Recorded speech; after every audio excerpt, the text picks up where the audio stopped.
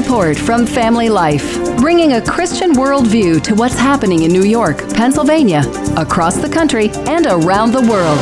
Weather with Kevin Williams, plus special features and reports with the Family Life News team. Now, here's what's happening.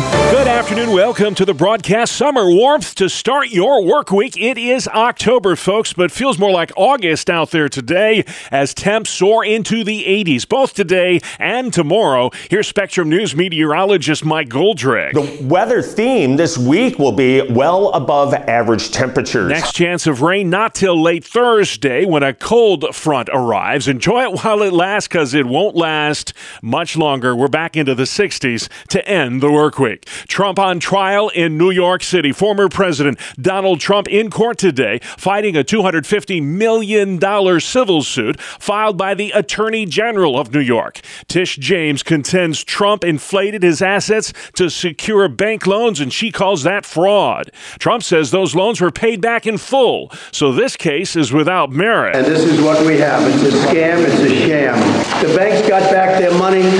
There was no crime. The crime is against me. The trial could last into December. The U.S. Supreme Court began its fall term today. There are major cases on the docket having to do with gun rights, social media, and gerrymandering. Last month, there were 260,000 migrant encounters at our southern border. That's the most of any month in history. Brandon Judge is president of the National Border Patrol Council. If we had the proper policy, we could stop this immediately. It's like a light switch. If we are able to do our jobs, if we're able to deport people, if we're able to hold people into custody rather than rewarding them by releasing them into the United States, people will stop coming. Over 2 million migrant encounters so far this year. Congress has kicked the proverbial can down the road when it comes to a spending plan that keeps Uncle Sam open for business. Lawmakers averting a government shutdown over the weekend, but it's only a 45-day temporary solution. House Speaker McCarthy says something was better than nothing, though. There has to be an adult in the room.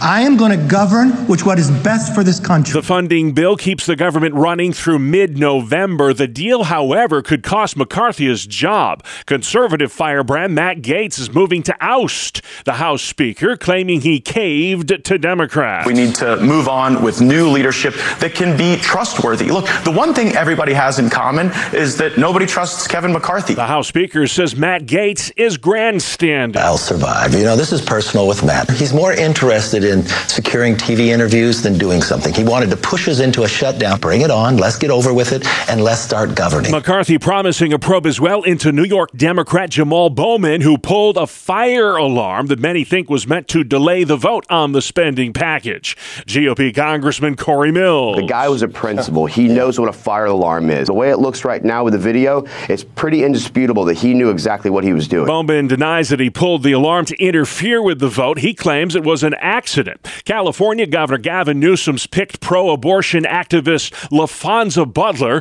to succeed the late Dianne Feinstein in the U.S. Senate. Once confirmed this week, Butler will become just the third black woman to ever serve in the U.S. Senate. 2024 White House hopeful Robert Kennedy Jr. makes a major announcement next week. Many think he's about to ditch the Democratic Party and run as an independent candidate. Kaylee McGee-White is with the Washington Examiner. This is an indictment of the DNC, where they choose the candidate, they force it onto voters, and they refuse them a choice in this matter. Polls suggest nearly half the public would welcome a third-party candidate if President Biden and Donald Trump are the nominees next year. A recent ABC News poll shows independent voters prefer Trump over Biden by double digits. Get ready to pay it back. 40 million Americans resuming their student loan payments this month. They officially went into effect this Sunday after an over 3-year pause brought on by the COVID pandemic. More than 75,000 Kaiser Permanente workers are getting ready to go on what would be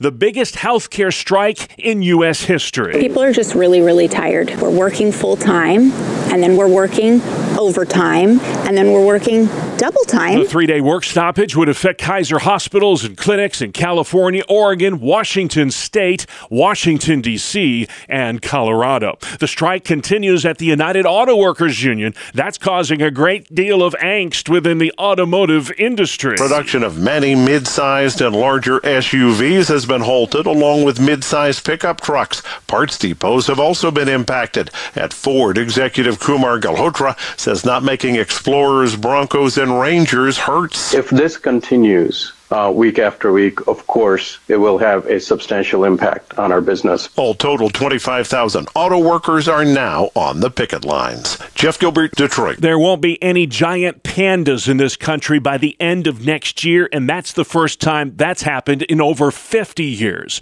Zoos in D.C., Memphis, and San Diego returning their pandas to communist China. Atlanta's will be gone by the end of 2024. Some suspect strained relations between the U.S. and China is the reason why. He was known for his knuckleball. Boston Red Sox Hall of Famer Tim Wakefield has died.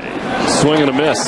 Third strikeout for Tim Wakefield. Wakefield wobbled the knees of many a batter throughout his career. He played a pivotal role in Boston's 2004 World Series championship, the first for Beantown in over 86 years.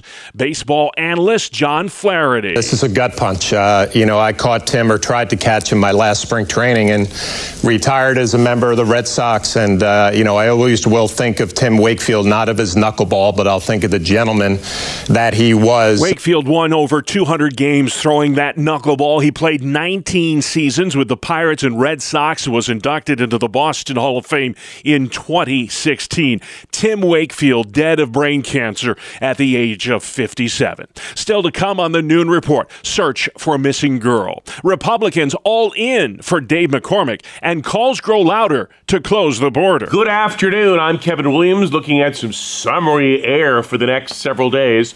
I'll have the numbers in the forecast coming up in 10. All right, Kevin, thank you very much. Some tough stuff to get through today in Saratoga County, New York, where authorities continue their search for a missing 9-year-old girl. Charlotte Senna may have been abducted on Saturday night from the Moreau Lake State Park near Albany. Here's Governor Kathy Hochul. We are leaving no stone, no branch, no table, no cabin unturned. The young girl was camping with her family when she went for a bike ride and never returned. The bike was found, but not young Charlotte. Lieutenant Colonel Richard Mazzone with the New York State Police. Following our exhaustive search of the park, we took that step of issuing the Amber Alert because we felt that after that exhaustive search, when we couldn't find her here, it was quite possible that an abduction had taken place. Charlotte's aunt, Janae Senna, is pleading with the public for help. No tip is insignificant. So if anyone has any information at all, saw anything in the vicinity of the entrance to the Moreau Lake State Park, or are camping here and have any information at all, she is just a sweet, adorable girl. Over 100 law enforcement personnel involved in the search for that missing fourth grader. A University of Pennsylvania scientist awarded this year's Nobel Prize for Medicine today for his groundbreaking work at development of a COVID vaccine.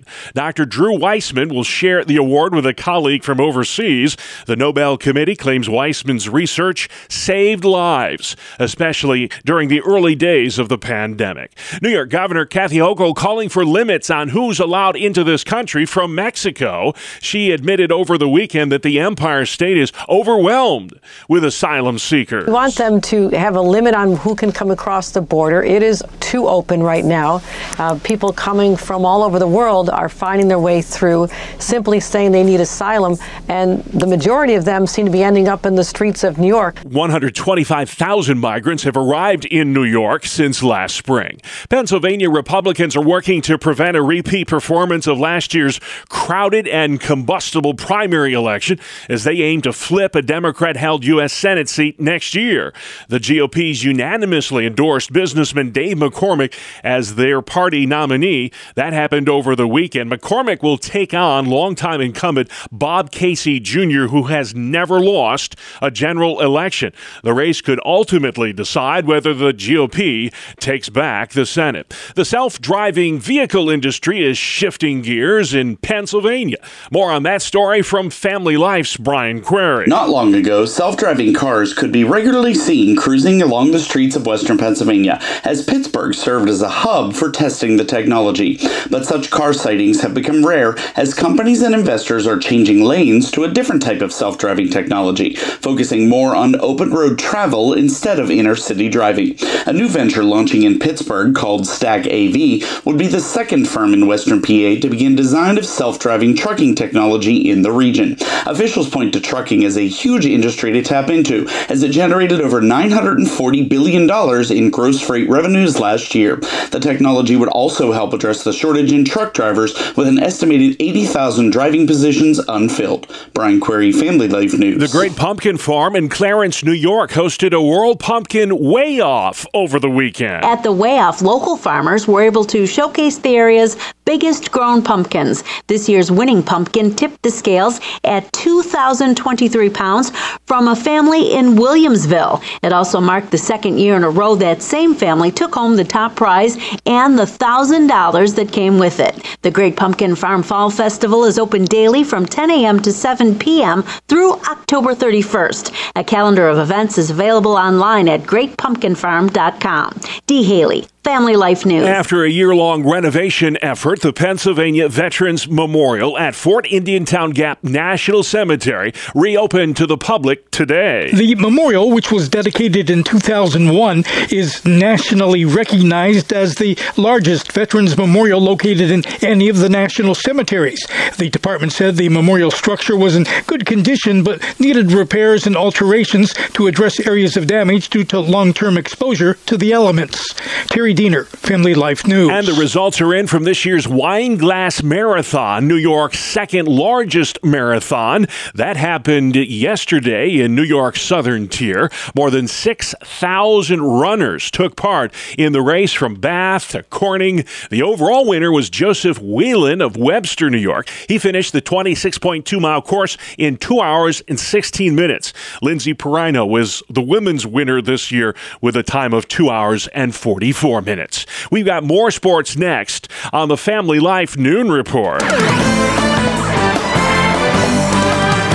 Good afternoon, I'm Randy Snavely. Bob, the Buffalo Bills flexed their muscles yesterday and blew out the team that scored 70 points a week ago.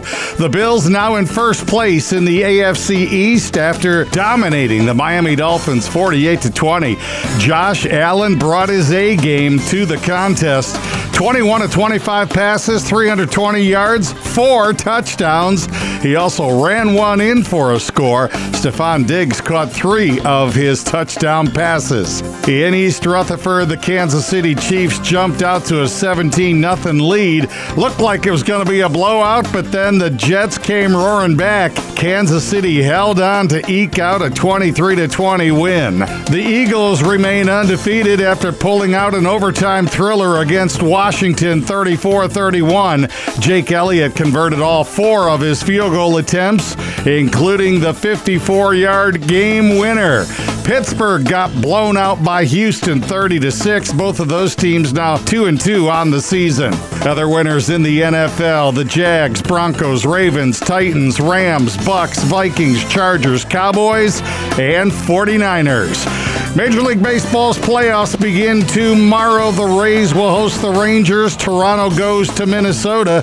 In the National League, the Brewers are home against Arizona, and Miami goes to Philadelphia to take on the Phillies. Atlanta, Baltimore, Houston, and the Dodgers all have byes. The Ryder Cup's going back to the Europeans. They beat the Americans 16.5 to 11.5. The United States has not won the Cup on European soil for 30 years. And at Talladega, Ryan Blaney took the checkered flag, holding off Kevin Harvick, who was later DQ'd. William Byron finished second. Denny Hamlin, Corey LaJoie, and Austin Cindric rounded out the top 5. That is a look at sports. All right, Randy, thank you. Still to come on the Noon Report, Trump on trial again. This time, cameras are in the courtroom. The fire alarm incident on Capitol Hill and New York's fan ban. Behave or be gone. Welcome to Breakpoint, a daily look at an ever-changing culture through the lens of unchanging truth. For the Colson Colson Center, I'm John Stonestreet. 14-year-old Sage Blair had already been through a lot by the time she was legally adopted by her grandparents. And when she entered high school, she began to experiment, as many of her friends were, with her so-called gender identity. All the while, the school deliberately withheld information from her adoptive parents. Sage was encouraged to adopt the name Draco, claim male pronouns, and use the boys' bathroom. Only after Sage was physically assaulted by a group of boys in that bathroom did her parents find out what was happening. So Sage ran away. After connecting with an online quote-unquote friend, she was drugged, trafficked, and sexually exploited. 9 days later, she was located by the FBI in Baltimore. Testifying before a House subcommittee in Virginia, Michelle Blair remembered that drive to pick up her daughter, where she found out that she and her husband had actually been summoned before a Maryland judge for their refusal to support their daughter's so-called transition. Quote, "They didn't even tell Sage that we came for her. We finally enter the courtroom and Sage appears on a huge Zoom screen from a prison cell. She looks tiny and broken and I cry out, 'I love you, Sage.' And Sage responds, 'I love you too, Nana.' That's when Sage's state-appointed attorney rebuked Michelle, saying, quote, 'She is a he. His name is Draco, not Sage.' Then the judge accused the Blairs of emotional and physical abuse. Though, in Michelle's words, quote, 'We just learned that she claimed to be trans, and we're willing to use any name and pronoun to bring her home. My husband was so tearful he kept forgetting the new pronoun, so the judge had the bailiff remove him from the courtroom. I was pleading for my child to be returned and treated for her unspeakable trauma. Judge Kershaw told me that if I used the word trauma again, he'd throw me out too.' Well, Judge Kershaw withheld custody from Sage's parents for over 2 months. And during that time, Sage was transferred to a state facility for boys, where once again she was sexually abused. She ran away again, and once again was a victim of human trafficking. When she resurfaced months later in Texas, she was returned to Virginia and spent more months in a court-appointed mental health care clinic. The counselors at that center pushed her towards a double mastectomy as a solution for her mental health issues. Today, nearly a year after the ordeal began, Sage has been allowed to come home. Her adoptive parents were vindicated after a months-long state inquiry concluded that there had been no evidence of abuse on their part. For Sage, however, the damage has been done. Now, even with the loving support of her parents and having long desisted from her trans identity, she still suffers from severe anxiety, panic attacks, and medical issues resulting from all that she suffered. And the most damning part of Sage's story is just how tragically predictable all of it was once the state chose to ignore decades of research, the entire weight of human experience, common sense, and the rights of parents to take care of their children. Still, Sage's example is about as plain as any I've heard of just how trans ideology destroys our most essential relationships, of a child to her body, of a child to her parents, of a family with a wider community, of a judge to justice, of citizens to state authorities. When legal authorities embrace bad ideas, the consequences are just all the more devastating for the victims.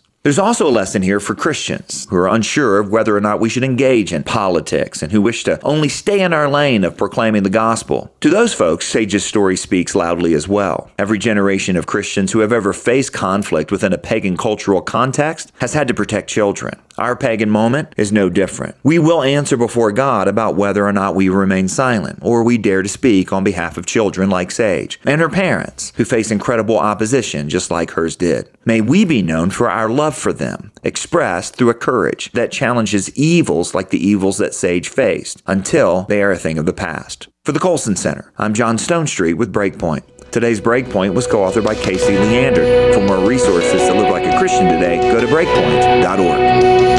Thank you, John. Workweek weather with Kevin Williams next.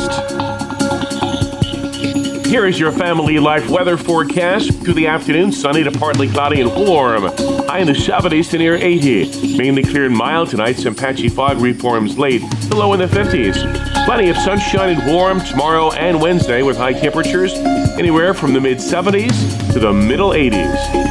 I think he said middle 80s there. Thank you very much, Kevin Williams. This is the Noon Report. I'm Bob Price. Lots going on Monday, the 2nd of October. Donald Trump on trial today in New York City, and cameras are in the courtroom. He's being sued for fraud by Attorney General Tish James. Claiming you have money that you do not have does not amount to the art of the deal. It's the art of the steal. James says Trump broke the law by overvaluing his assets, and she's suing for $250 million. Legal analyst Ken Delanian. This is enormously significant. Even though this is a civil case, not a criminal case, the repercussions for Donald Trump and his business organization are incredible. Trump claims the case is without merit. Every time the radical left Democrats, Marxists, communists, and fascists indict me, I consider it a great badge of honor because I'm being indicted for you. Trump was on the stump last night in New York and appeared in court today. That trial is expected to last until December. Congress managed to avoid a government shutdown over the weekend, but now a new battle is emerging on Capitol Hill. House Speaker McCarthy facing calls for his ouster from a member of his own party, conservative firebrand Matt Gaetz. I do intend to file a motion to vacate against Speaker McCarthy this week. The Florida Republican wants to oust the Speaker for passing the short-term spending bill with Democratic support. Gaetz accuses McCarthy of breaking his promise to rein in spending. McCarthy, meantime, may investigate New York Democrat Jamal Bowman, who pulled a fire alarm at the Capitol. Bowman claims it was an accident, but many on the other side of the aisle think he did it on purpose to delay that vote. As a school principal, he literally ran fire drills. His job was to pull the fire alarm as a test. So the idea that he had no idea what would happen when he pulled a fire alarm, he's done it as a principal. That was his job. That's Mark Thiessen, a former speechwriter for former President George W. Bush. I'm not somebody who downplays what happened on January 6th, but hundreds of people have been charged under 8 U.S. Code 1512 C2, which makes it a crime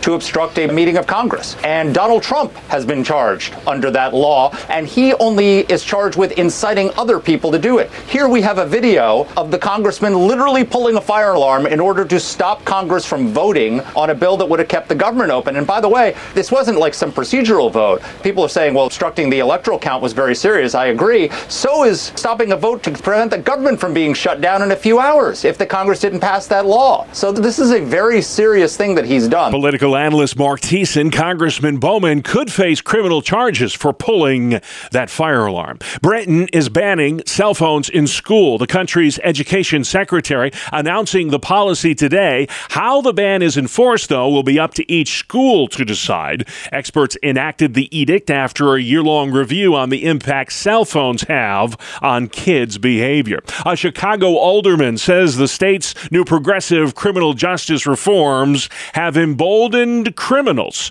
Democrat Ray Lopez. Innocent people are being hunted down like prey in the city of Chicago, and the screams, the cries for help have gone unanswered. And as we see the new law ending cash bail, criminals are taking note. They've become emboldened. Illinois this year became the first state in the country to entirely eliminate cash bail. A new Kaiser Family Foundation poll shows most Americans, 52%, do not plan on getting the new COVID shot.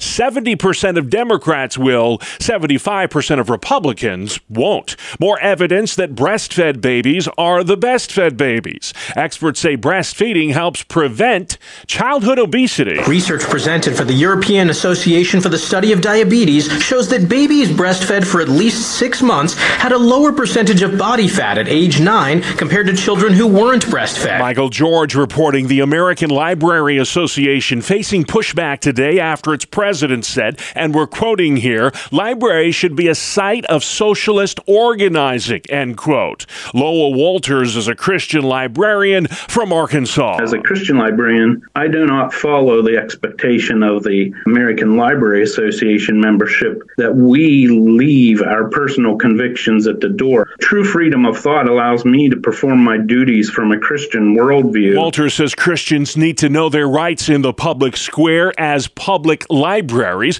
increasingly endorse unbiblical values. I try to be a Christian first and a librarian second, and I would advise that of any other Christian librarians out there. The ALA is a large professional organization with a loud lobbying voice, but it is no more than that either. Walters adds that the ALA is actively campaigning against the rights of parents to parent their children, and that's straight from the playbook of Marxist theology, he says.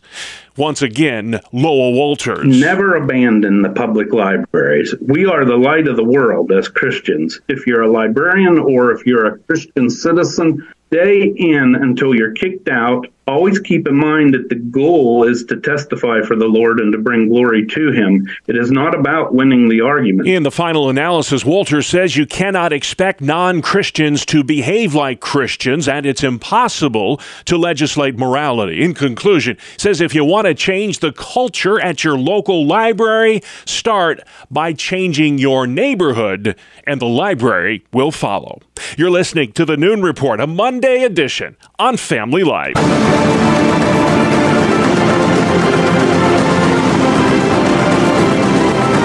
And welcome back to another edition of Issues in Education. Mondays, during the Noon Report, we spotlight the issues impacting our schools with Dr. Ralph Kerr at the Teaching and Learning Institute in Houghton, New York. Ralph, we are going to start out of the gates with a good one this week. The New York State Public High School Athletic Association. It's just instituted a new 3 strikes and you're out policy for unruly fans. This is for all sporting events at all districts statewide. How would this policy work? And are you a fan of the action that Albany is taking here? Well, I'm a fan of the action, that's for sure, because fans need to behave themselves. The way it works is that if you are kicked out of a game, then you're automatically suspended. You can't attend the next game. And if it happens 3 times, you're out for the season and the playoffs. Gotcha. And I think it's a good thing. All right, well, let's hope the behavior will change. It's got to. We can't get umpires. We can't get referees. Hey, the cell phone in school debate is alive and well. There was a district in New Jersey, just a tragic story. It's actually banned cell phones in the classroom after a 14-year-old committed suicide. Apparently, some students beat this kid up and then put that on social media. Can't imagine that kind of depravity. But, Ralph, it begs the question about what role do these devices have in our schools anyway? I know a lot of teachers have a lot of opinions about this. Why do we tolerate cell phones in school, Ralph? From your question, it infers to me that you're not in favor of having cell phones. I'll be really controversial on this one and say that I think cell phones have a place in school. Lots of creative teachers are using cell phones in the classroom with their students. They're using it for research and for instruction. On the other hand, the simpler answer is just to lock them up, but I know that you'll get a lot of pushback from parents on that because they think that they do have emergency use, which of course is true also. And then, we talked a lot about a lot of issues on this show, but this might be a first. The length of the school lunch line. There was a study in Education Week that said teenagers are not getting enough time to eat their lunch in the cafeteria. I don't know how much time you need to eat lunch, Ralph, but do you agree that that's true? And if it is, what can we do about it? Well, this is a really significant issue. The teachers are concerned about that. The American Academy of Pediatrics recommends students get at least 20 minutes for lunch. Unfortunately, lunch lines are taking longer to go through, and part of that is because more and more students are using either free or reduced lunch, and for some students, it's the main meal that they get all day. But I think there are some things that schools can do. You could not have one single lunch period where everybody in the building, and in smaller districts, that's what happens. Yeah. Everybody goes to lunch at the same time. But if you start to move away from the single lunch period, then you're worried about, was it okay for some students to be eating lunch at 10:30 in the morning or at 1:30 in the afternoon? The other thing that I would say is teachers in the survey that you cited, some of them want lunch periods to be increased to up to 50 minutes. And while I wouldn't be opposed to that, I guess my question would be, where does that extra time come from? Are teachers willing to lengthen the school day in order to accommodate an extra half hour for lunch? Or are we going to end up reducing the teaching time, which I am adamantly opposed to? We don't have enough time as it is now in terms of the academics. Yeah, and that might be why in Pennsylvania, there was a bill last week, House Bill 1507, which would allow superintendents to decide whether the school year is 180 days or 990 hours. And if you do the math, that's 180 days. So the question would be, why does it matter hours over days. That might be related to what you're just talking about there, Ralph. Well, it could be, or it also could be a move towards, which we talked about last week, the 4-day school week. Because if you lengthen the number of hours, then you could do it in 4 days rather than 5 a week, which would shorten the week, but certainly give you the same number of hours. That's going to be really controversial, although it's good that the legislature in Pennsylvania is at least willing to be a little bit creative in terms of giving superintendents and boards of education various options in terms of the school, instead of saying this is the way it is and that's the only way it can be. All right. Well, hey, we've been a lot of places this week, but if you have any questions about any of these issues discussed today, Ralph, or if you want to know what is the Teaching and Learning Institute anyway, there's information online. Where can they find you, sir? Bob, great to be with you again today, and people that have those interests you just described can simply go to whyrun.org, whyrun.org. All right, Dr. Kerr, thank you very much. Issues in Education comes your way Mondays during the Noon Report or online at familylife.org. Just look for the news icon on the podcast page. Good afternoon. Here is your Family Life regional weather forecast. Well, it's pretty smooth sailing weather-wise over these next several days with a taste of late summer as high pressure at the surface and aloft will dominate our weather pattern. The next change will come late week when a cold front will arrive with showers and rumbles of thunder on Friday and much chillier air for the upcoming weekend. In the meantime, for the day today, through the afternoon, sunny to partly cloudy and warm. High in the 70s to near 80. Mainly clear and mild tonight. Some patchy fog reforms late. The low in the 50s. Plenty of sunshine and warm tomorrow and Wednesday with high temperatures anywhere from the mid-70s to the middle 80s. All right, thank you, Kevin. And finally at noon today, a 104-year-old Chicagoan has just set a new Guinness World Record for the oldest person to go skydiving. Yeah. 104 years old, I should say 104 years young, is Dorothy Hoffner. She jumped out of a perfectly good airplane yesterday at the Skydive Airport in Ottawa, Illinois. It was wonderful. It was a nice, peaceful, I had to keep myself awake so I could see the scenery. If you couldn't hear her there, she said she had to keep herself awake so she could see the scenery. For Hoffner, this whole skydiving thing, well, it's not her first rodeo. See, she made her first jump out of an airplane in 2019 when she was at the ripe young age of 100. Good for you, Dorothy Hoffner. And that's the world we live in. Monday, October 2nd. I'm Bob Price. Family Life News. You've been listening to the Noon Report, heard weekdays on Family Life. Thank you for listening.